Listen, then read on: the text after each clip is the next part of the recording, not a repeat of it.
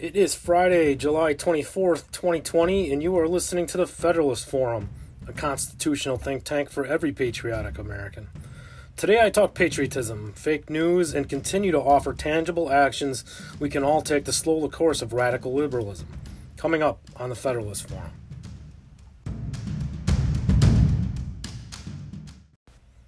Hey, good afternoon to all of you who remain passionate about the real history and culture of America and the deep appreciation we have for centuries of a society secured by law and order. I'm your host, Tom, and thank you for tuning into the Federalist Forum.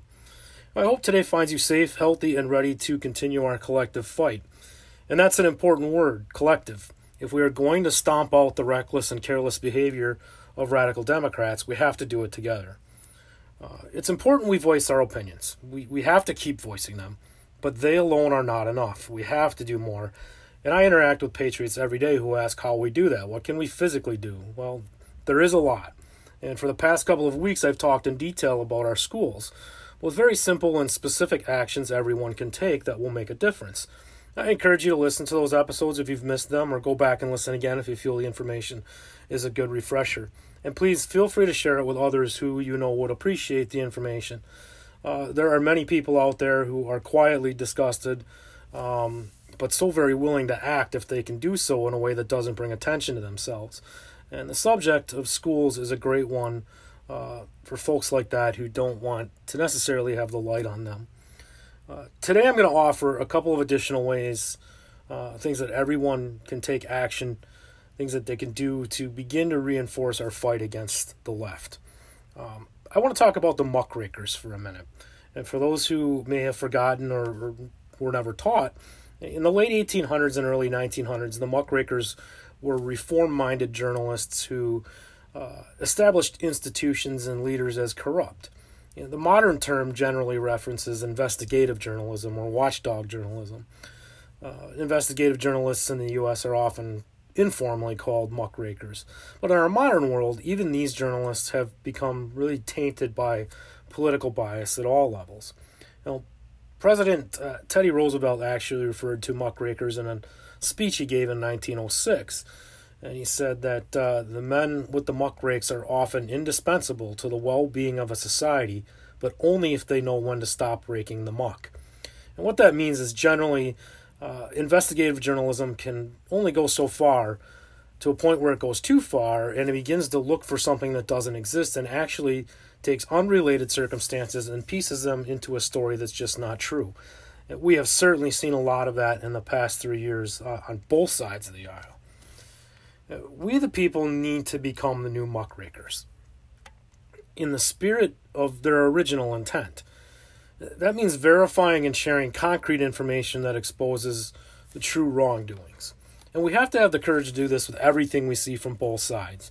No matter how much we want to believe something to be true, believing alone isn't enough. We have a responsibility to each other and to our Constitution to make sure the information we share is not fabricated in detriment to the spirit of free speech. I see so much posted online that is clearly untrue, and Democrats have perfected the art of misinformation and then peddling and bathing in their own filthy lies. But conservatives are not immune to that. There are often things shared that are outrageously false, and we have to do better than the left.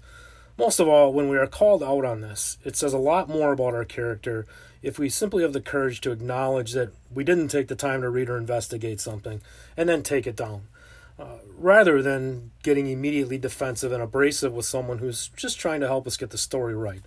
Don't be that guy or gal. Don't be the dick who shares something blatantly false and then has too much pride to admit it was wrong and gets nasty with someone.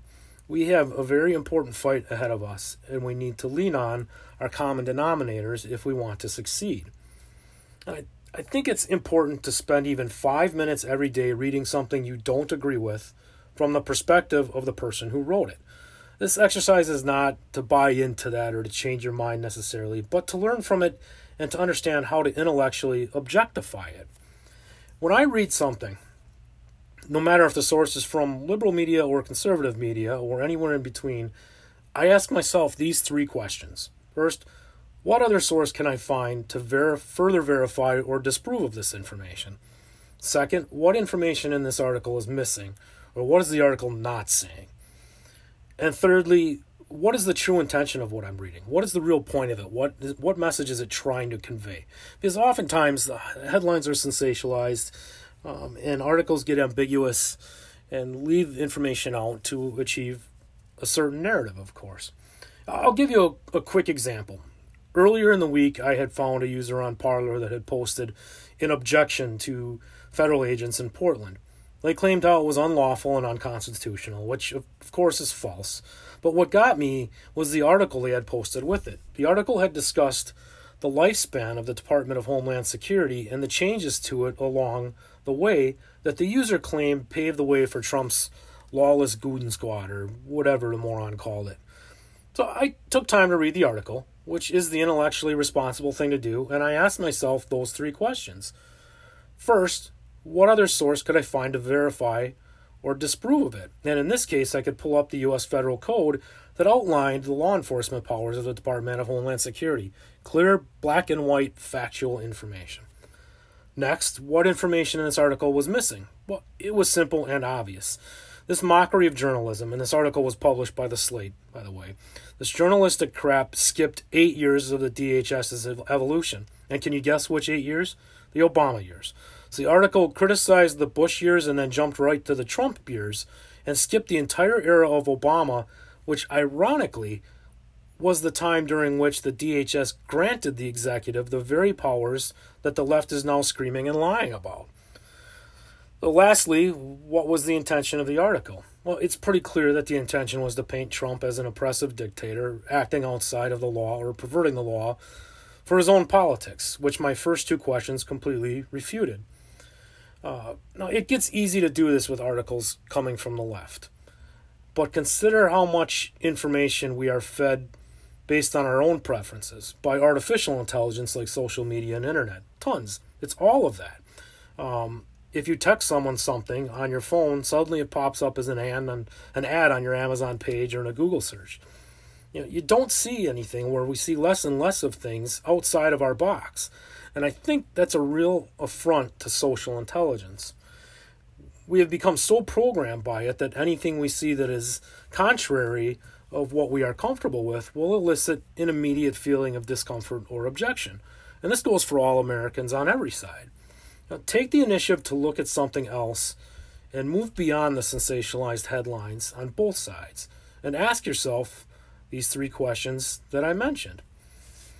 Okay, so that was a mindful of information, I know, but it's really important stuff, especially considering that conservatives are generally logical and critically thinking people who value facts.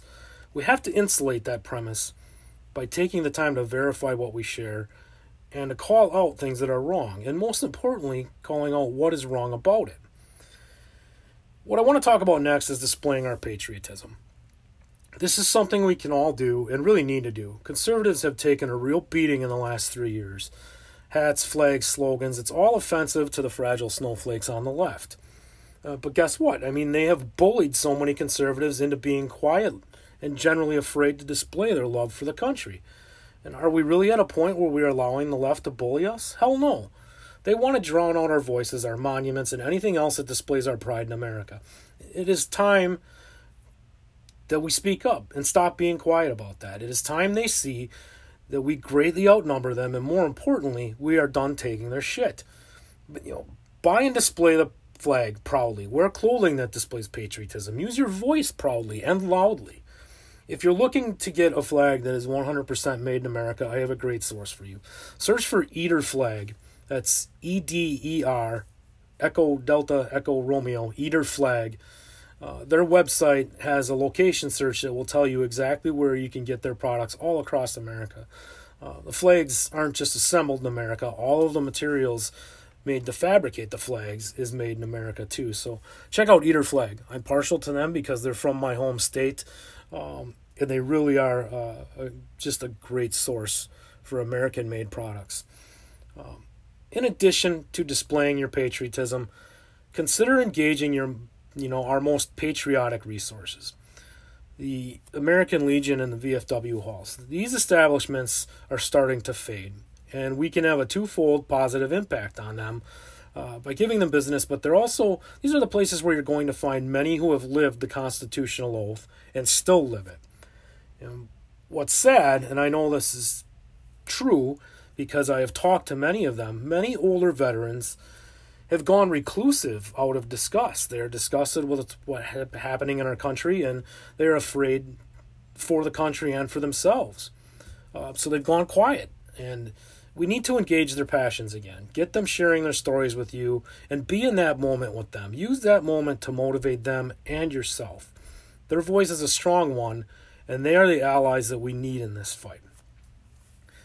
Okay, I covered quite a bit in a very condensed amount of time, but that's always been the format here. I want to give you valuable information, but do so in a reasonable amount of time. So 4 things from today again, 4 tangible actions you can take as we repair the fabric of our American way of life. 1, consider alternative news sources and verify everything you read, and especially everything you share. 2, call out misinformation and don't be averse to someone calling out yours. 3, fly the flag, wear patriotic apparel, show your colors, and speak your mind. 4, take time to immerse yourself in the stories of veterans and their real fights for patriotism. Connect with them and talk about applying those values to saving our country today. Ideas only come to life with communication. Hey, I hope you all have an amazing weekend. If you ever want to be a guest on the Federalist Forum, send me a message on Parler. My handle is @exposinglibsbs, or drop me an email at exposingliberalbs@gmail.com. If you agree with what I've offered today, please share it with your friends. The more who get on the same page, the stronger we are, and the bigger difference we will make together. We need to start reaching out and touching those voices who are too afraid to stand up and say anything, but we know feel the same way as us. Patriots, it is time for all of us to take action, and we the people have a very proud history of doing just that.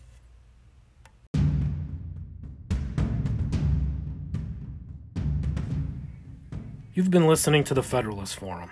Thank you for your listenership and for your patriotism as we fight together to preserve the founding principles of our constitutional republic. Until next time, sapientia est potentia. Wisdom is power.